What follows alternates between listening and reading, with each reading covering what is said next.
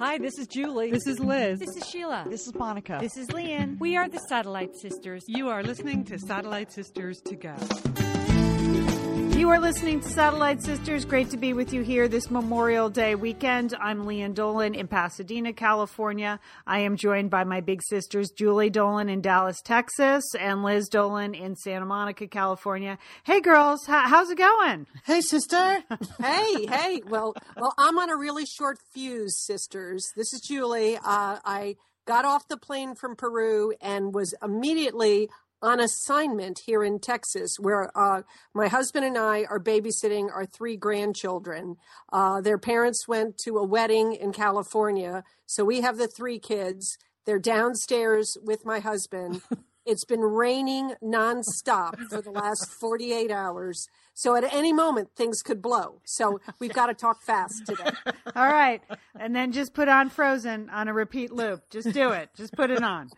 Today, we do have a full show. Sheila and Monica cannot be with us today because shockingly, they are vacationing together. Because that's something they very rarely do. Even though they spend a lot of time talking to each other and planning things, they're actually on vacation in Bend, Oregon. Sheila spending her Memorial Day weekend there with Monica and some other family members. So they're relaxing and swimming, I understand, and that's great. But we have a full show. Julie is not only on assignment for babysitting, but she has just returned from Machu Picchu. Many of you have that on your bucket list, so she's going to tell us how her trip was. Liz has a medical update for her situation with the twitchy eye. And Which I had no idea it was as common as it is until I saw our Facebook group. And people just had all kinds of self-diagnoses, self-medication. It was getting medically dangerous there on the Facebook group. So I'll tell you what my actual MD said. And you also were watching TV all week in your grueling job. So you picked out a fall TV show for each of us. So that's exciting. Yes, to look forward to. Going to be an exciting season. And then I have a couple of really big updates on toast and something else we talked about last week. Just had a really good toast moment today. I want to share. But first, Julie, you are back from Machu Picchu. How was it? What, you wouldn't even tell me the other day on the phone. You're like, I'm saving it for the show. I am saving. This is what happens, that we don't have real conversations. We save them for the podcast. Okay. I have seven great thoughts about Peru, Machu Picchu. Now, first thought, Machu Picchu, you have to go. That's it. Okay. Everyone pack your bags. You have to go. I mean, I know it's like almost a cliche to go to Machu Picchu. I know a lot of people go there. You might think that you're going to be disappointed because it's not going to be as great as the pictures, or there are going to be too many people. Just go. Okay? Really? It is. Here's the thing about Machu Picchu. Okay. It is an absolutely spectacular sight. I mean, this Inca village on top of a mountain in the middle of the jungle. So it's at 8,400 feet. And you go up there and you see this stonework, you see houses, you see temples, you see gates, you see, it's an incredible sight.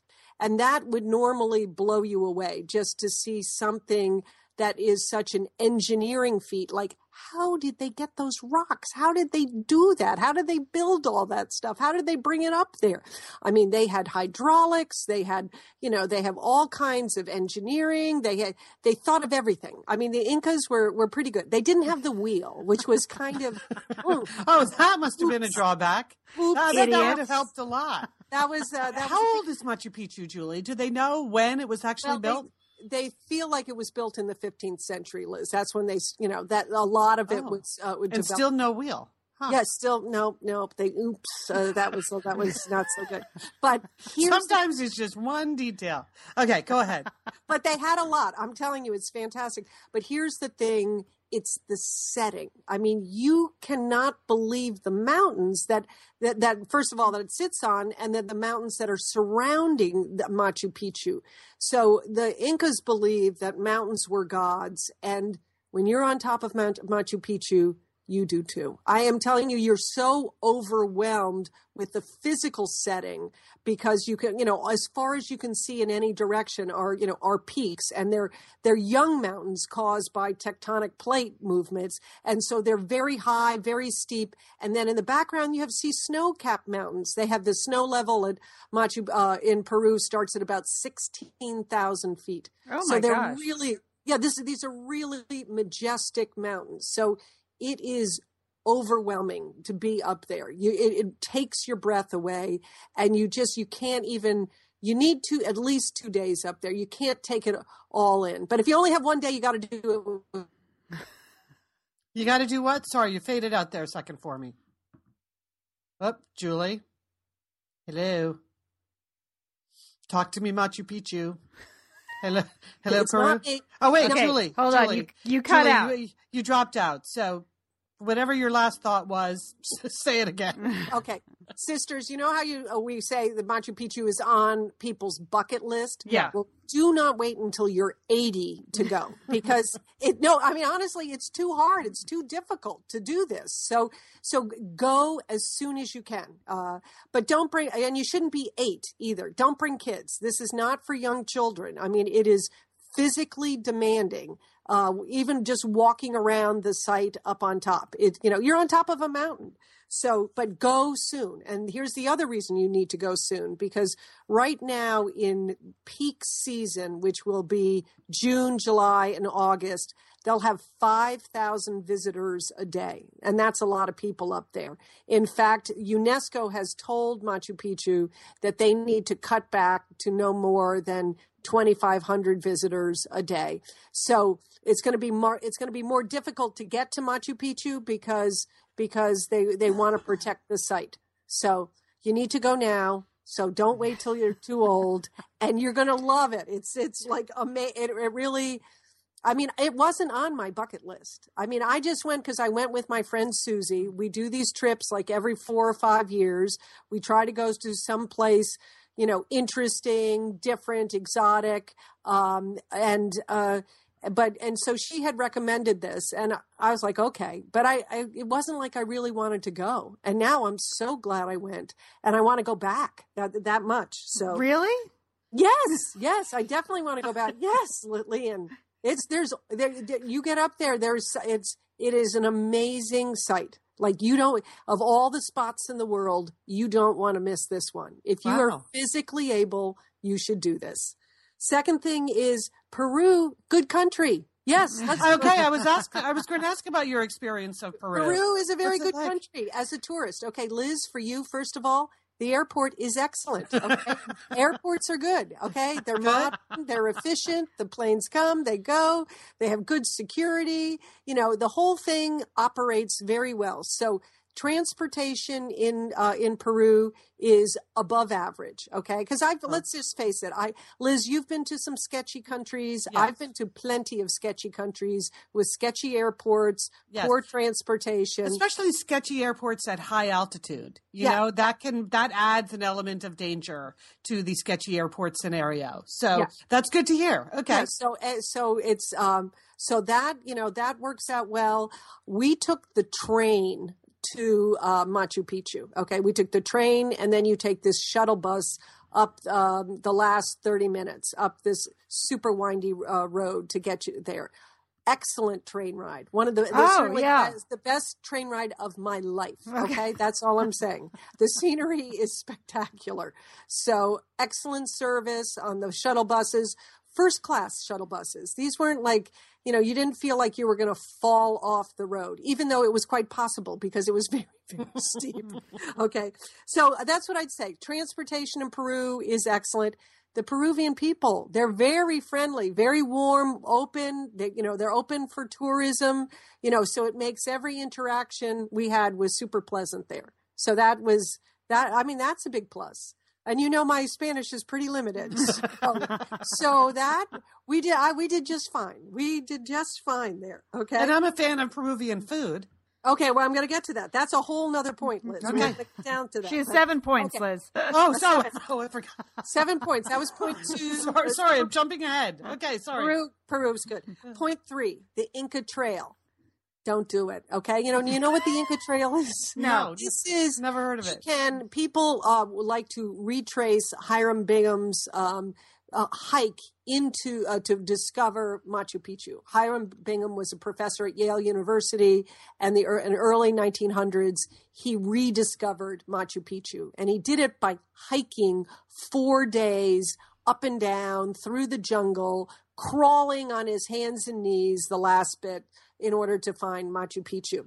And many people would like to recreate Hiram Bingham's hike. So you can hike into Machu Picchu if you want. I just say no. Now, Leanne, I know you're not a hiker, okay? No, right? you don't have to convince me not to hike the Inca Trail. Okay. I'm happy to hear there's a good train, for God's sake. Yeah, there's an excellent train. It's hard. You go up and down, like, you climb 12,000 feet, then you go down 8,000 feet, then you climb 14,000 feet. So there's a lot of climbing. It's hot. Again, we're in the jungle. Okay. It is not, it's hot and it's buggy. And there are a lot of people on the trail. So I don't feel like I missed anything. I don't feel, I saw some of the people coming off the Inca Trail as they come into. And they looked bad? They looked terrible. They were just. I'm sure there's some kind of documentary you can watch where you get the feel for what it's like on the Inca Trail. I have no doubt the National Geographic Society has done this. Yes. So I will look around and see what I can find for you. Thanks, Liz. Send it on. Send it to everyone because I say just skip that Inca Trail. Point 4, Liz. This is food, Peruvian food. Oh my gosh, delish, isn't it? It's delicious. I mean, you name it. If you like quinoa, if you like potatoes, rice, tomatoes, peppers. I mean, they have delicious beef. Everything is good. Leanne, it is a carbohydrate lover's, dream. Thanks for singling me out. Thanks for singling me out. Well, you're a potato lover. I you do said love that potatoes. After we were in Ecuador. Yeah. Leanne, they have this one dish, saltado. Okay, Oh. It's like beef. Do you know this dish? Yes, Ooh, yeah. It's good. It's the beef and the onions and the tomatoes, and they serve it with French fries and rice, Leanne. You can't at the same time. I mean, it's just everything was delicious. Every meal was great. So again, as a tourist, it's so interesting, the mix of Asian foods and Italian food and Spanish food and indigenous food. It is all good. Okay. So, even picky eaters, you're going to enjoy the food in Peru. Point 5, pan flute music grows on you. Can I just say that? It better, because it's pretty much. Is it the only thing they've got going at all? Because that's the impression you get. It seems like it. It is the a brunt of late night TV jokes about the pan flute. But I did find myself tapping my toes to some of the pan flute music that I heard, and it's everywhere. It's on the train. It seems like every restaurant you go into. It's in the airport. It really grows on you. So I would definitely. Don't stay away just because of the soundtrack. Yes, that's exactly right, Liz. Thank you. Okay, now point 6. I just want to mention again, because Machu Picchu is hard, and the following footwear are not appropriate for Machu Picchu. And I want you to make a list because my friend Susie and I saw it all. So Toms, Uggs, Chucks, wedge boots, leather boots, Kim Kardashian black patent sneakers are not appropriate for Machu Picchu. It's at 8,000 feet. It's on top of a mountain in the Amazon jungle. People, you must respect Mother Earth or Pachamama, as they say in Peru. What? Hot mama? Pachamama. Pachamama. Okay. That's Mother Earth. Yes. I mean, it's a fascinating country because of the indigenous culture, and they're really not too fond of those Spanish conquistadors. But just to see the clash of cultures there, to see how that played out, it's a great place to visit. And my final point is, I did not get to everything. I was only there 7 days. We were like on the move the whole time. We were trying to see as much as we could, go to markets, hike, do stuff. so I did not get to drink a pisco sour, which I think is the national drink of Peru. Because my friend had a very unfortunate experience with pisco sours 30 years ago. Oh. And she kept saying, do not drink that drink, Julie. You will regret it. I think she set her hair on fire or something. I don't know. So she was pretty down on pisco sour, so we didn't do any of that. I did not get to eat the guinea pig. Okay, Julie, that's a huge relief, I think. That I'm very relieved. I think many listeners will be relieved. I mean, it's on many menus. I mean, and they serve it. I saw it all grilled up. I see what it looks like. I just didn't get an opportunity to do that. So maybe if I'm spend more time in Peru, I will be able to do that. I don't think that needs to be on your bucket list. Really, it's sort of a side issue, but it is their national dish. That's all. I would stick with saltado. Just stick with the saltado. Saltado, yes. And then finally, I still cannot differentiate camelids. Do you know that there are 4 different types of camelids in Peru? The alpaca, the llama, the vicuña, and the guanaco. And I can't tell the difference between those. We didn't spend enough time. But baby alpaca in an open market, I can now tell the difference because we did a little shopping.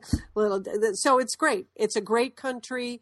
And it was a great experience on multiple levels. I mean, it was physical because once we were at Machu Picchu, we did climb up a very high, it's called Huayna Picchu, which is a big peak that you can then look down on Machu Picchu. And sadly, it's rigorous enough that they make you sign in when you're hiking and then sign out, and you have to put your nationality and your age. We were the 2 oldest people hiking Huayna Picchu. My friend Susie, who's 61, she was the oldest on the list. But we did it. We were fine. Yeah, way to throw Susie under the bus. No, she's proud of it, Leanne. You gotta be proud of it. Yeah, okay. You're not there yet. Why should if Susie's older than you? That's just a fact. That's not a judgment. That's a fact, Leanne. Okay, and we're gonna get T-shirts that say we climbed HP Huayna Picchu and people who know will know. Okay, we didn't hike the Inca Trail, but we climbed that thing. So it was very, very steep. So. But it was physically demanding, and then just so interesting on so many levels. So 2 thumbs up for Peru. You both would love it. You would absolutely love Peru, and it's a great experience. Okay. Julie, would you say it was awesome?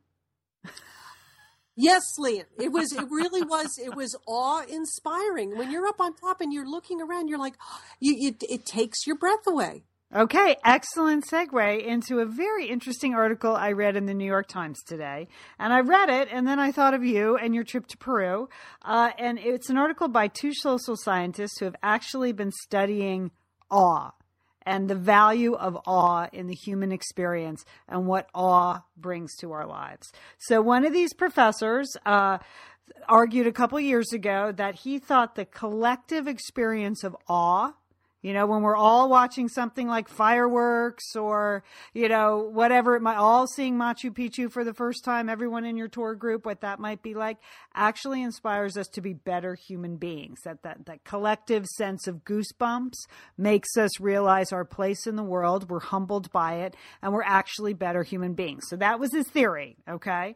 So then he's designed a whole bunch of research to prove that theory. And he, in fact, has proven that is true, that when people experience some kind of awe, then they turn around and we're nicer to each other. Okay. And here's the experiment that they did, which is really funny. It's pretty simple, but one of the professors is a professor at Berkeley. The other one's a professor at UC Irvine. But Berkeley is famous for this huge grove of trees that they have there, these 200 feet trees, these blue gum trees that the psychology professors thought inspired awe every day. So he decided to take this group of people. Half of them looked up at the trees for a minute, and the other half of the experiment just looked at the side of a building in the same area. One was looking at the dull building, the other's looking up at nature and the trees. And then they staged someone walking through the scene, spilling their backpack. Okay. And they discovered that the people who were looking up at the trees, experiencing this awe, were actually the ones that were kinder and helped the person who spilled their backpack put their backpack together. Whereas the people just focusing on the buildings, like in their own selves, not experiencing any awe, couldn't have cared less about the person who spilled the backpack. Isn't that really fascinating? Yeah. So the design of the experiment is fascinating. Yes. Yeah. So and they've sought to understand, why does awe arouse sort of altruism? And it's that awe inspires people with a different sense of themselves. One, as I said, that's smaller, that's humbler, that you see yourself as part of something larger. And then they started to take a look at, how our lives have changed in the last 50 years with us becoming more disconnected. We've just frankly we see less awe in our lives because we're so connected to our devices. We're so individual now. We're in front of our screens. We're in our cubicles.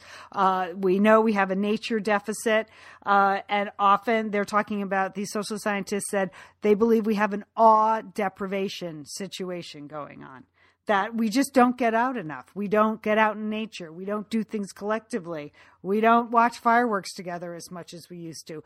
They noted that live theater performances, attendance is down for live theater and live music and at galleries and things like that. We don't go out and just open up our eyes to something that inspires awe. And they're concerned. They're concerned about awe deprivation. So Julie, I think what you did, it inspired you, didn't it? It made you feel humble, made you feel part of something else. And now look at you. You're coming home and you're babysitting. That's so nice. See? That is really interesting, and that it would be a collective experience of awe that they're really looking at, rather than the sort of, Henry David Thoreau vision of being out somewhere in nature all by yourself. Right. So they said, go out with your friends and just go look up at the night sky. Or, if you live in a big city, sometimes even just staring at, the big buildings, the skyline of New York, that inspires awe, things like that. It doesn't have to be nature, but, go to a play with people, go to an art exhibit with people and be awestruck. And then you may find that you actually are nicer to one another. So there you go, passing that on. I like that very much. I hope it lasts a lot. I hope. Oh, sounds like we lost Julie again. Not sure what's going on there on the Dallas, Texas connection today. Julie? Hola? Julie Dolan? I'm back. Okay. All right. Not sure what happened. Well, we just, listeners, sometimes we just don't edit that out because we want you to truly experience collectively what it's like for us to do this show together. The awe of Skype. People drift in and out. It's just a metaphor for real life. So I'm back, I think. So we don't think we need to fix that. Okay. All right. Great. Awe. Let's all get a little more of that. More awe. More fireworks. That's what I say. I love fireworks. Okay. At the complete other end of the spectrum, going like within myself to something teeny tiny about me, Liz Dolan, that I mentioned last week. I confessed on last week's show that I've been having an issue with like eyelid twitching. That particularly my left eyelid seems to be doing a lot of twitching, and that this had been sort of carrying on for enough months that I thought, maybe I should ask a doctor. You just think, well, obviously I'm not worried about the twitch. I'm worried about what the twitch could be a sign of. So I go in and I see my doctor on Monday. And even just mentioning this on the show last weekend provoked so many posts on the Satellite Sisters Facebook group. Could you believe how many people out there have twitchy eyelids? Well, I've had a twitchy eyelid. Yeah, it doesn't surprise me. Yeah, people, we're all twitchy. Too, Liz. I've had moments of twitchy eyelids. Yeah. Well, I think we need to talk more then, because if we're all having twitchy eyelids but not talking about it, then we think we're alone having our twitchy eyelids. Anyway, so I walk in. My doctor is there. I explain I'm here for a twitchy eyelid situation, and then while I'm there, I also want her to listen to my cough that I still haven't gotten rid of since I was in Guatemala. But anyway, I'm mainly there for the twitchy eyelid thing. Oh, first, you know how with the electronic medical records now, whoever the nurse who's doing your intake has to like put in what you're there to see the doctor for. And there's some kind of code for everything. Yeah. Well, apparently there is no code for twitchy eyelid. She kept trying to call it something else. And anyway, whatever. She ended up just making up some completely unrelated thing that I was there to see the doctor for. Anyway, the moment my doctor heard my complaint and looked at my eyelid, she said, "Oh, that's blepharospasm." And I'm like, "Oh, it's actually a thing?" I don't know. I just thought it wouldn't be its own thing. I would have thought that it was part of a larger thing. And she's like, "No, it's called blepharospasm. It's just like minor eyelid twitching. And it's not usually serious, and most people experience it." And she said, so it's usually associated more with lifestyle things, which is dun, dun, dun, dun, whenever I hear the word. Oh, no. Whenever they say lifestyle factors, they really just mean you are not taking good care of yourself. And she said it's lifestyle factors like fatigue, stress, lack of sleep, and use of caffeine. Mm-hmm. So any of those going on with you? I'm like, yes, and yes. She's like, okay, I think we should just start there. I don't think that there's I don't need to run a lot of tests, though she did do blood tests just to see if it was my thyroid, or people on the Facebook group said it was a magnesium deficit for them. That appears not to be the case in my case, Julie. My magnesium is fine. Everything else is fine. I just appear to be suffering from fatigue, stress, lack of sleep, and overuse of caffeine. So, and, I actually think fatigue and lack of sleep, isn't that the same thing? But whatever. I'm trying to narrow it down to just 3 things I'm doing wrong. So on the one hand, I was very satisfied that it was something super common, easy for her to figure out. And here you go. Here's what you do about it. But then I just don't know what I'm actually going to do about it, because some of these things, I don't know how you make them go away. But there you go. For those of you at home, you wanted to know the exact word, blepharospasm, blepharospasm. And I just gotta, sleep more, stress less. It all comes back to like sleeping better, eating better, exercising better, right? That's so annoying that there's never any other explanation. You know what, Liz, I do have to speak up on behalf of reducing your caffeine. Yeah. Have you done that? Yes, I have really reduced it in the last couple of years, and I do feel a lot better. And I haven't had a twitchy eye in a long time or any of that stuff. I don't drink any caffeine, any coffee after noon. I've cut out all diet soda from, maybe I'll have, 1 Coke every 6 months or something. I don't know. It really makes a big difference. I think as we age, more caffeine is not a good thing. Do you drink coffee all day long? I don't. I drink a lot of coffee until noon. Okay. You're not fooling anyone, Liz. But I don't drink it after noon. Yeah. Well, maybe switch to decaf after a couple of cups. See if you can. She said. Or see if you can. She said, try a little decaf or try a little green tea. And it's just when your doctor is saying this to you, the annoying part is you already knew this. Yeah. But whatever. So yeah, I think I could cut down on caffeine. I don't think it's more of a habit. Like I just get up from my desk at work. Right. And I need to wander around a little bit. So I wander towards the coffee machine. There's a water machine right next door to the coffee machine. There's, and hot water for tea if I want to do that. I'm just like in a coffee rut. Yeah. So, what I should be doing, just like 1 or 2 good coffees a day. Yes. And then don't drink all that crappy office coffee. That's it doesn't even taste good. Why am I it drinking doesn't taste good after the second cup, really. No. Yeah. So, well, work on that one, Liz, because that seems the easiest, because you have a job that's creating the stress, the lack of sleep, and the fatigue. So that's going to be harder to attack. But the coffee, if you feel like, you got one of the 4 legs under control, right. Okay. Good. All right. I'm going to start with the caffeine. That was my doctor's suggestion too. Okay. So that seems like something doable. So speaking of my super stressful job, as I mentioned, this was the best week a year in my job.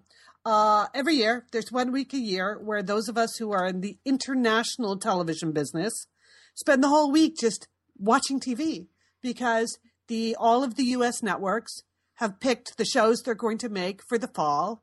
And then all of the studios show them all to us who work in international TV so we can figure out what we're going to buy. So even though I have nothing to do with buying and I really have no authority over this of any kind in the, 125 countries where I work on an entertainment network, I still get to just spend the whole week watching TV. So it was, it's really a lot of fun. So again, I feel like the twitchy eyelid.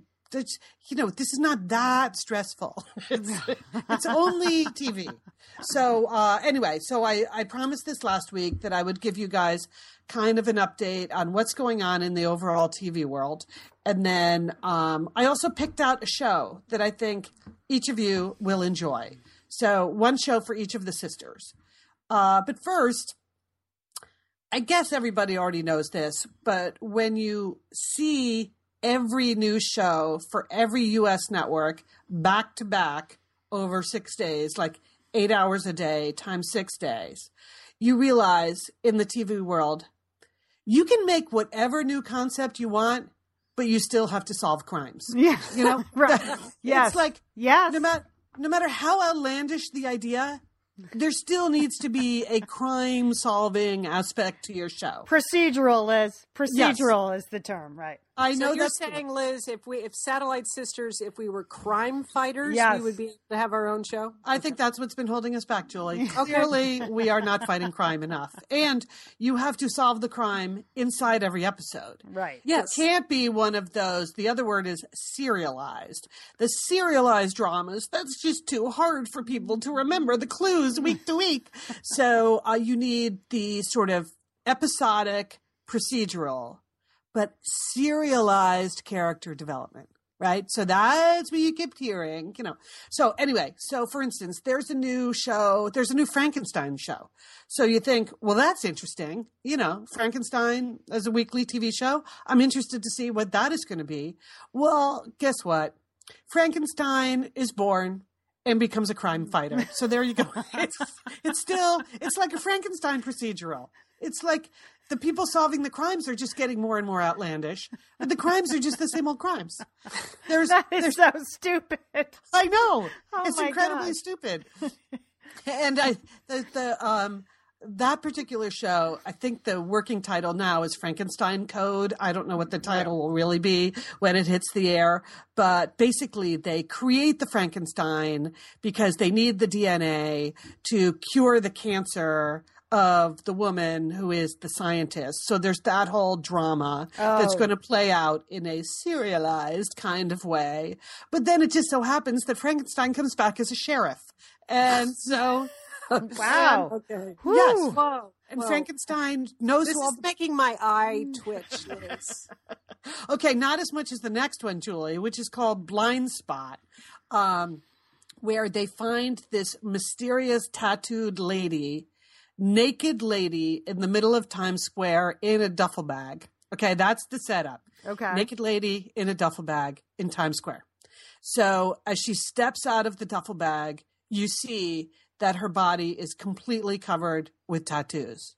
So you think, this is an interesting setup. Where are they taking this? Well, guess where they're taking this? Every one of the tattoos has to do with a separate crime that they are now going to go out and solve. And so week by week, they're just going to look at a different tattoo on her body and figure out what crime is that going to point them towards.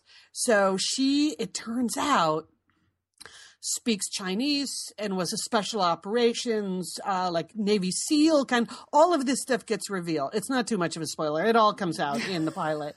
So she has all of these. Thanks, Liz. Thanks a lot. She has these secret skills that will reveal themselves over the course of the series, but all of the skills will be used for crime fighting. So there's that. And no doubt she will very shortly have a serial killer who haunts her, because that's the other thing that every crime drama must have now is their own resident serial killer that just keeps reappearing like every sweeps week. Yeah. Okay. Can't stand that either. Personal stalkers. Right. People who just have been put on this earth to serial kill for their purpose, for their benefit. Okay. Exactly. And then here's another one where it's like really big concept, but still it's about solving crimes. The incredible Shonda Rhimes, you know how many fantastic shows she has on the air. Well, her new one is called The Catch. And in The Catch, the star is a forensic accountant, which really does not sound that glamorous, Shonda, except as the forensic accountant, they've cast Mireille Enos, who you may remember as Sarah Linden from The Killing. If you remember Detective Linden, okay. She of the lumpy sweaters in The Killing. Well, there is not a lumpy sweater to be seen in The Catch. She is now the world's most glamorous forensic accountant, which means she is doing what, sisters? Solving crimes. Solving crimes. Yes, she is solving crimes. So it's all about, like, I don't care who else you are in life or what else you do. If you can't also solve a crime, you are not going to get on television. That's just not going to be happening for you. So I guess that's what people like. They enjoy the sense. All of the research that you ever hear about in TV is like people like that resolution at the end of every episode. Right. And they say it's particularly true of women, that we like to see bad guys caught every week. And I don't know, because I don't really watch those shows, but apparently I'm just passing that along. That's why we keep getting more and more of these shows. But so with that, they don't catch bad guys on Nightline every week, every night, Liz, that you watch. Or... No, The Daily Show. It's not about crime fighting. I just don't really. What do I watch? You know, like the incredible Kimmy Schmidt. I mean, of course, a crime sets up that whole show. That she's been in the underground bunker as one of the Indiana Mole women for all that time. But then the crime is over. We're not solving the crime anymore. So anyway, so I picked out a favorite show for each of you. Oh, well, that's very nice of you. Yes, thank you. None of these are procedurals because really there are 800 on the air already. There are another 300 coming in the new season. Get your own procedural. Like how many? Okay. There's so many CSIs and CISs and whatever. Just more of same. But anyway, so let's start with. I picked out a show for Sheila that I think she would like for two reasons. The name of the show is The Family. And I thought she would like it because it stars Joan Allen, you know, who's really great in everything. And Joan Allen is a woman. The story here, it sort of is the drama side of the Unbreakable Kimmy Schmidt thing. Oh. Her son was kidnapped 10 years ago. And in the pilot episode, they find him and the son comes back into the life of this family. And so the family has to figure out like what's happened to him and how do they carry on with their lives. But the reason I think Sheila would like it is because the young son, whose name is Adam, is played by Liam James. And for those of you who are careful listeners to Satellite Sisters, you may remember Sheila tutored Liam James. He was the star of the movie The Way Back. Oh, right. Remember? He was wonderful in that, too. And he was wonderful in that. He's wonderful in this. This is a really hard role.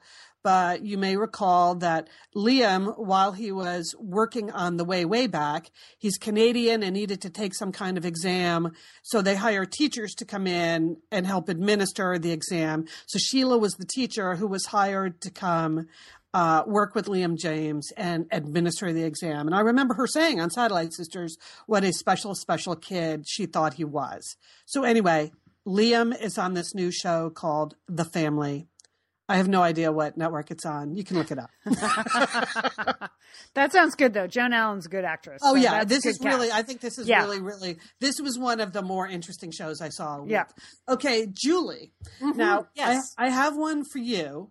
I just don't know the name of it because during the course of the day we were looking at this, the, titles change a lot at this point in the development series. So at one point it was called Boom. At another point, it was called the Bakken. And now the working title appears to just be oil. Oh, right. Liz and Leanne here, and we are so grateful to have Osea support Satellite Sisters. Why? Because it's just a great product. Holy cow, do we love Osea's skin and body care. And you know what? This Mother's Day, just look no further than Osea. Spoil the moms in your life with the little luxuries from Osea. The moms, the stepmoms, the bonus moms, the people who bring a touch of something special to your life. Aunts, grandmothers, they would love a little Osea this Mother's Day. And you can get 10% off your first order by using our code SATSisters at OseaMalibu.com. And Liz, you know what every mother and mother figure needs? What? More moisture, Liz. They need more moisture in their skin. No kidding. I mean, really, the creams, the lotions, the oils, I love it all. That duo they have going, like you can't miss with the duo of Osea. Liz, the Mega Moisture Duo. Yes. You can literally see your skin get firmer, and it just delivers this full body glow. Okay, you know we have raved about the Undaria Algae Body Oil. Well, pair that with the Undaria Collagen Body Oil. Youthful, Liz. Your youthful glow is going to happen. And it's infused with Osea's signature Undaria seaweed. So it just smells so delicious, doesn't it? I know you're talking about giving it as a gift. I also suggest just giving it to yourself because you're worth it. That's true. That is absolutely true. Okay, that Moisture Duo I mentioned too is a great value because you can save 16% plus the extra 10% with our code SADSisters. So this is it. This is a win-win-win Mother's Day gift. Spoil the moms in your life with clean vegan skincare and body care from Osea. Get 10% off your first order site-wide with the code SATSisters at OseaMalibu.com. And you get free samples in every order and free shipping on orders over $60. Osea is spelled O-S-E-A. So head on over to OseaMalibu.com and use code SATSisters for 10% off. Thanks, Osea. Hey, it's Liz and Leanne here, and we want to thank Pros for supporting this episode of Satellite Sisters. Now, you know, Liz, I've been out and about with my new book, The Marriage Sabbatical. The book is getting rave reviews. I'm very happy. But you know what else is getting rave reviews? My hair, Liz. My hair from Pros is getting rave reviews. Leanne, I am not surprised. You have been on that Pros hair regimen for quite a while. I mean, you have good hair anyway, but now you have great hair because you've really paid attention to it. Well, Liz, Pros is made for people, not hair and skin types. Personalization is rooted in everything they do, from their in-depth consultation to their made-to-order model. And you know what? I love the regimen they have me on. Do I take the hair vitamins every day? Yes, I do. Do I use my shampoo and conditioner made especially for Leanne Dolan? Yes, I do. Do I sometimes use the leave-in conditioner when my hair's really dry? I do. And I even have a pre-scalp thing that they give me. Okay, Pros, you're the boss. I'll take it. You tell me what my hair needs. That sounds good. And here's the thing. It's personalization, Liz. For millions of possible formulas, only one is uniquely Leanne's. Okay? And I'm using it. Pros isn't just better for you, it's also better for the planet, Liz. They're a certified B Corp, cruelty-free, and the first and only carbon neutral custom beauty brand. So Pros, we love you. I love the photos of my hair. Couldn't be happier. Photos of your hair. There are people in the photos too. That's the thing about a book tour. Everybody has their picture taken with Leanne and then posts it. So the hair is important. Couldn't be happier, Pros. Pros is so confident that you'll bring out your best hair and skin. They're offering an exclusive trial offer of 50% off your first subscription order at pros.com/sisters. So you get your free consultation, then 50% off at pros.com/sisters. And Pros is spelled Prose. Pros.com/sisters. Thanks, Pros. I've seen it's oil. I've seen the promos for it. It's oil. Oh, it's got a good cast. So it's all about the oil boom in North Dakota and all of the people that it's attracting to North Dakota to look for oil and gas. And so it's about this, boom town in North Dakota, but very much a wild, wild west kind of feeling. Anyway, I know that the Bakken Shale, it's called, right? And yes, the Bakken Shale. It's very big, Liz. Yes. Yeah. Mm-hmm. And I know that your international businessman husband is knowledgeable in this realm. Yes. So I thought this would be hilarious for you two to watch together, because you can be pretty certain that the geological aspects of what's being explained on this show are completely bogus. You know, that is, isn't it Don Johnson? We'll do some fact checking. Don Johnson, yes. Don Johnson is the star of this. Don Johnson. So and this is coming out this fall? Okay. Yes. Well, yes. We're So basically, it's Dallas in North Dakota, and Don Johnson is the J.R. Ewing. He's the patriarch of the Briggs family, and they own a lot of this land. So he's the good guy and the bad guy. And there's, of course, like a young upstart challenging him and all of that. So I think you would at least take in one episode. absolutely, Liz. You should do that. Okay, Lian. Yes. Now, I can't wait. It goes without saying, this is too obvious, so this one doesn't count, that your number one show of the new year will be The Muppets. Yes. I mean, the promo is so fantastic. It's so great. Yes. Have you seen the promo that mocks The Office? Oh, it's really good. Yes. It's fantastic. So the show is not completely done. So they normally play a whole episode for you, but for the Muppets, they played us that promo, and then they played an extended 10-minute clip. Yeah. So it's the Muppets as you know them and you love them, but with slightly more adult themes. Yes, edgy Muppets. I it's like Muppets for grown-ups. Yeah. So that's just on automatic. So I thought that was too easy. That didn't count for me for a recommendation for you. What I am recommending for you is a show that's called Crazy Ex-Girlfriend. Have you heard about this one? That's a good title. No, I haven't heard about it, but it's a good title. It's an excellent title, and it has a very interesting story. So this show was originally made for Showtime. So it's kind of edgy. As you may have guessed, It's about a crazy ex-girlfriend.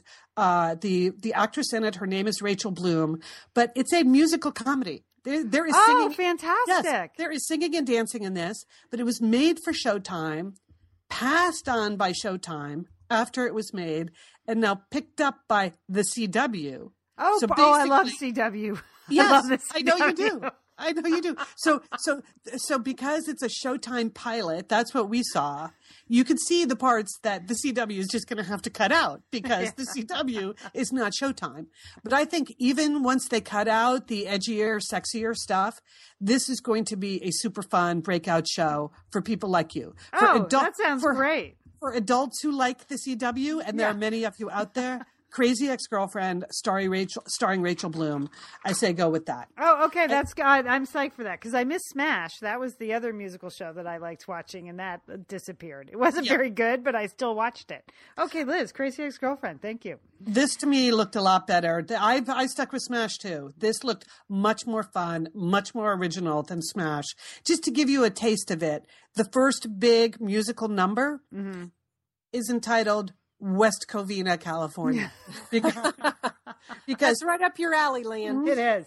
That's where she moves to in search of her ex-boyfriend. Oh, okay.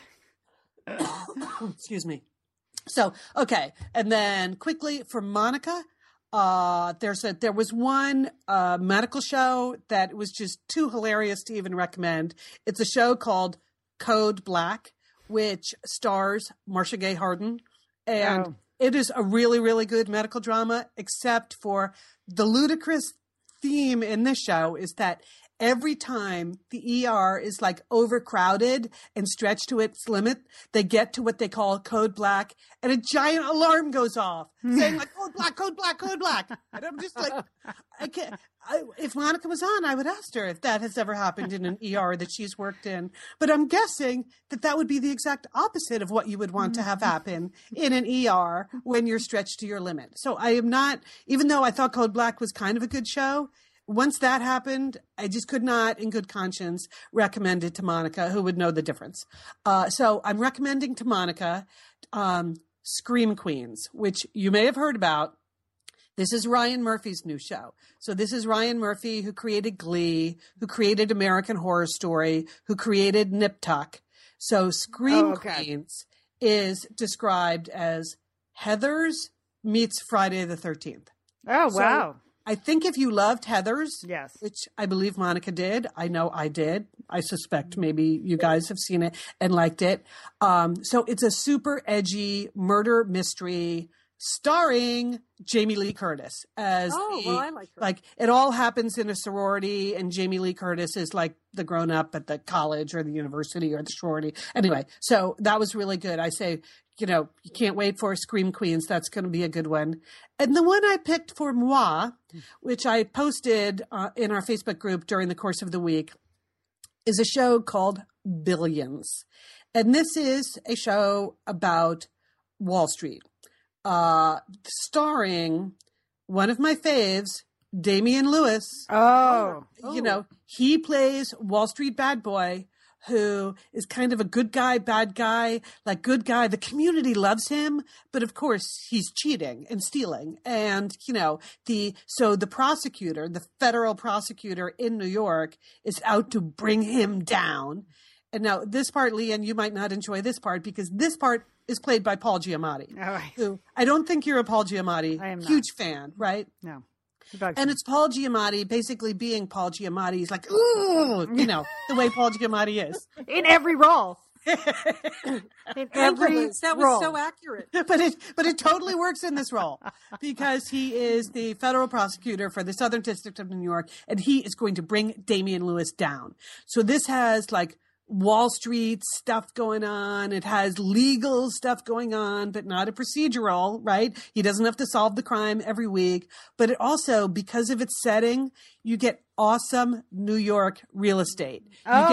You get beautiful New York apartments. You get beautiful Hamptons beach houses. You get all of the over-the-top things that come with big glamorous shows about billionaires. And of course, you get Damian Lewis as that billionaire. So hard to beat that. So Billions. Is he British, Damian Lewis, or American Damian Lewis? New Yorker. He's rocking the New York accent. Yeah, he's from Yonkers in this. Okay. So he's the boy up from the street, made his billions, lost all of his partners on 9/11, and rebuilt the business from nothing after 9/11. So maybe not entirely legally. We don't really know that yet. Anyway, that show is going to be on Showtime. So that is my, that's the one thing I saw all week that I thought I will for sure watch. So there you go, sisters. That's the best I can do for you. The only other awards I would like to give out over the course of the week is, I told you it's sort of breakfast, lunch, and dinner. All of the studios are wining and dining you as you go to a different studio every week. So I would like to give the best breakfast to Sony Studios. The grilled cheese sandwiches for breakfast were an excellent idea. Best lunch to Warner Brothers. They bring in all the high-end food trucks, so you get the lobster roll truck. Best lunch to Warner Brothers, and best dinner to my own studio, 20th Century Fox, because they did a whole Empire party, and inside a soundstage, not only did we get the cast of Empire performing for us, but they did the whole inside of the soundstage as Club Leviticus, which if you watch that show, you will know. You will know what I mean. So anyway. So breakfast, lunch, and dinner, well done, studios, and managed to come up with 5 shows that are watchable in the new season.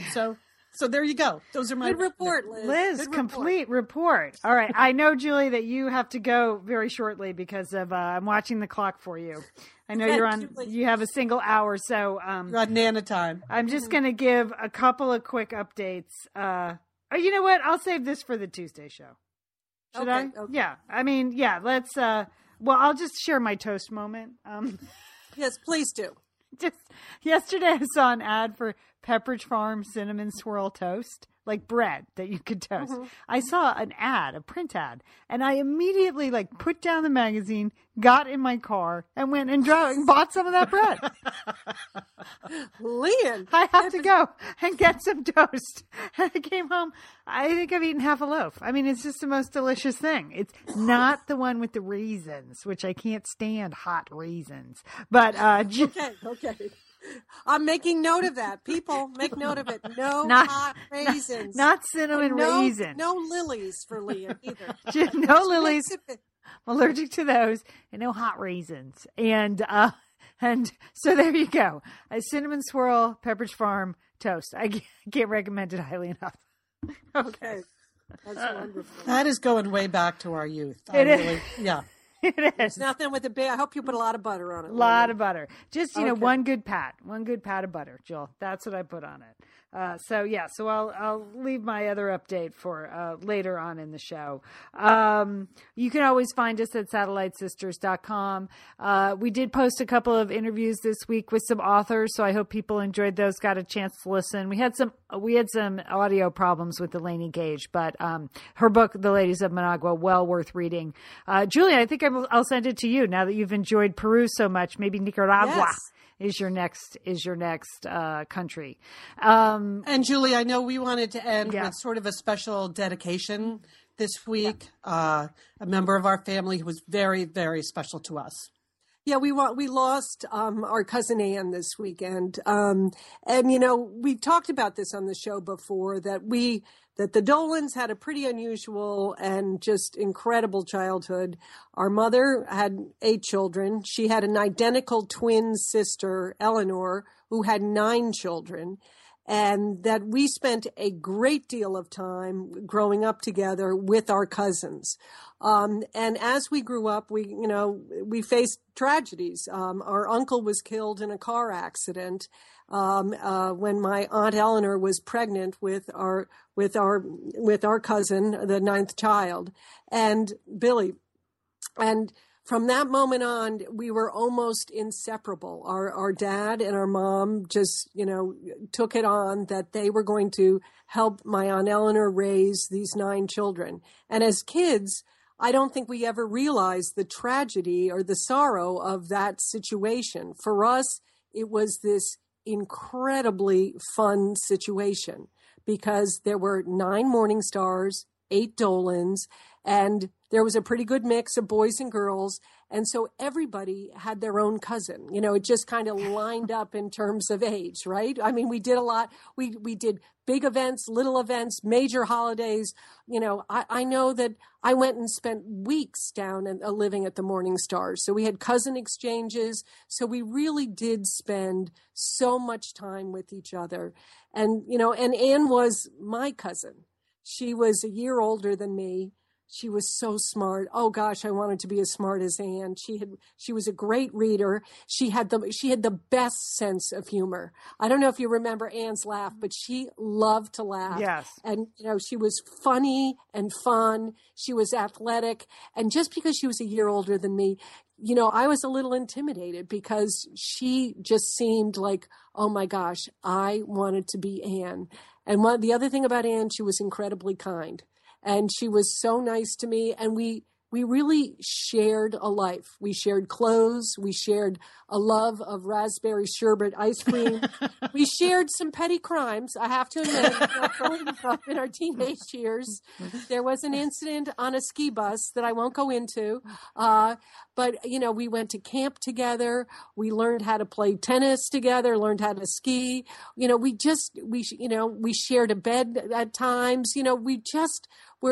Growing up, we were always with each other, and that, and while we hadn't spent much time during our adult lives together, it was interesting. It was at our mom's funeral. Anne was there, and Anne was a grandmother too. And we shared that great joy of being a grandmother with each other. And we just hugged and laughed. And so we're really going to miss Anne, and she's in a special place, no doubt, because she was a great mother. She has 3 wonderful sons. She has grandchildren, and she will be missed. I feel a big part of me is not there, Yeah. I think this unusual arrangement with our cousins really meant we each had at least one spare sister. So it wasn't even like cousins. Because when your mothers are identical twins, it's really like just another spare sister. Yeah, you're half siblings genetically. Yeah. So, but almost better because there was no rivalry. Yeah, right? Exactly. Where you might have had rivalry, sharing issues with your sisters. with your cousin, that was special. Yeah. That was special time together. And that I will always remember. Yeah. She was a great fan of the show. She was a real listener of the show. She lives not far away in Ventura, California. She was a teacher there for many years. And she would come to our performances when we did some stand-up or book signings. And it was just, she was the nicest person. She was just a warm, lovely, lovely person. And she had been fighting leukemia for a couple of years. I think we told you last year she had a bone marrow transfer, and we saw her just a couple months ago. We had a really fun dinner with her in Santa Monica, and she looked great. And then things took a turn for the worse. And so it was a surprise to get the email yesterday. A real surprise.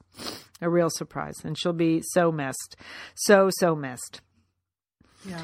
And they like us, they have a lot of really great sisters pictures in their family because there are 5 Morningstar girls, yeah. Just as there are 5 Dolan girls, and so their Facebook pages today are full of just some beautiful pictures of those 5 girls. Okay. Yeah. So anyway, Anne, we love you and we will miss you. Okay. So thanks everybody for listening.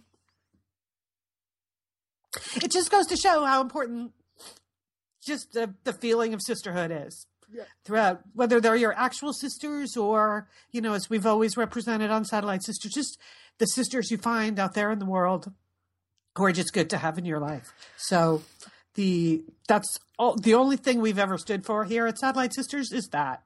So that's why we always end the show by saying, don't forget, call your satellite sister. Days, cliches and throwaways, trying to learn better ways, but it's getting harder to survive.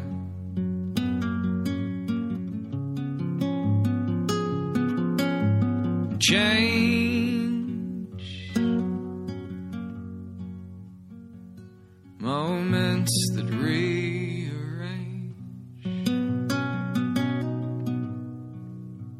the only fight that remains is called keeping hope alive.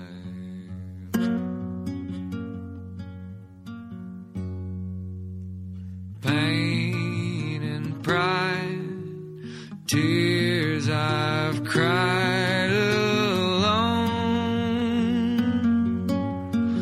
every day. We go running on a razor blade,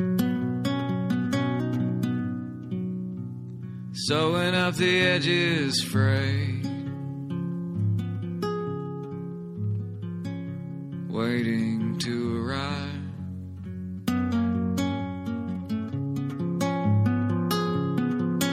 While joy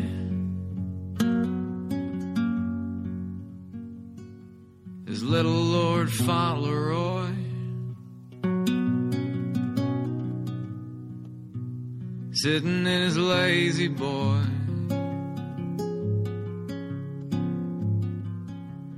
keeping hope alive.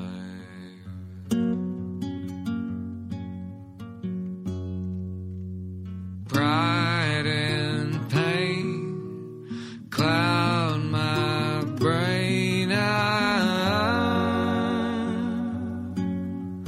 Wait for change. Moments that rearrange,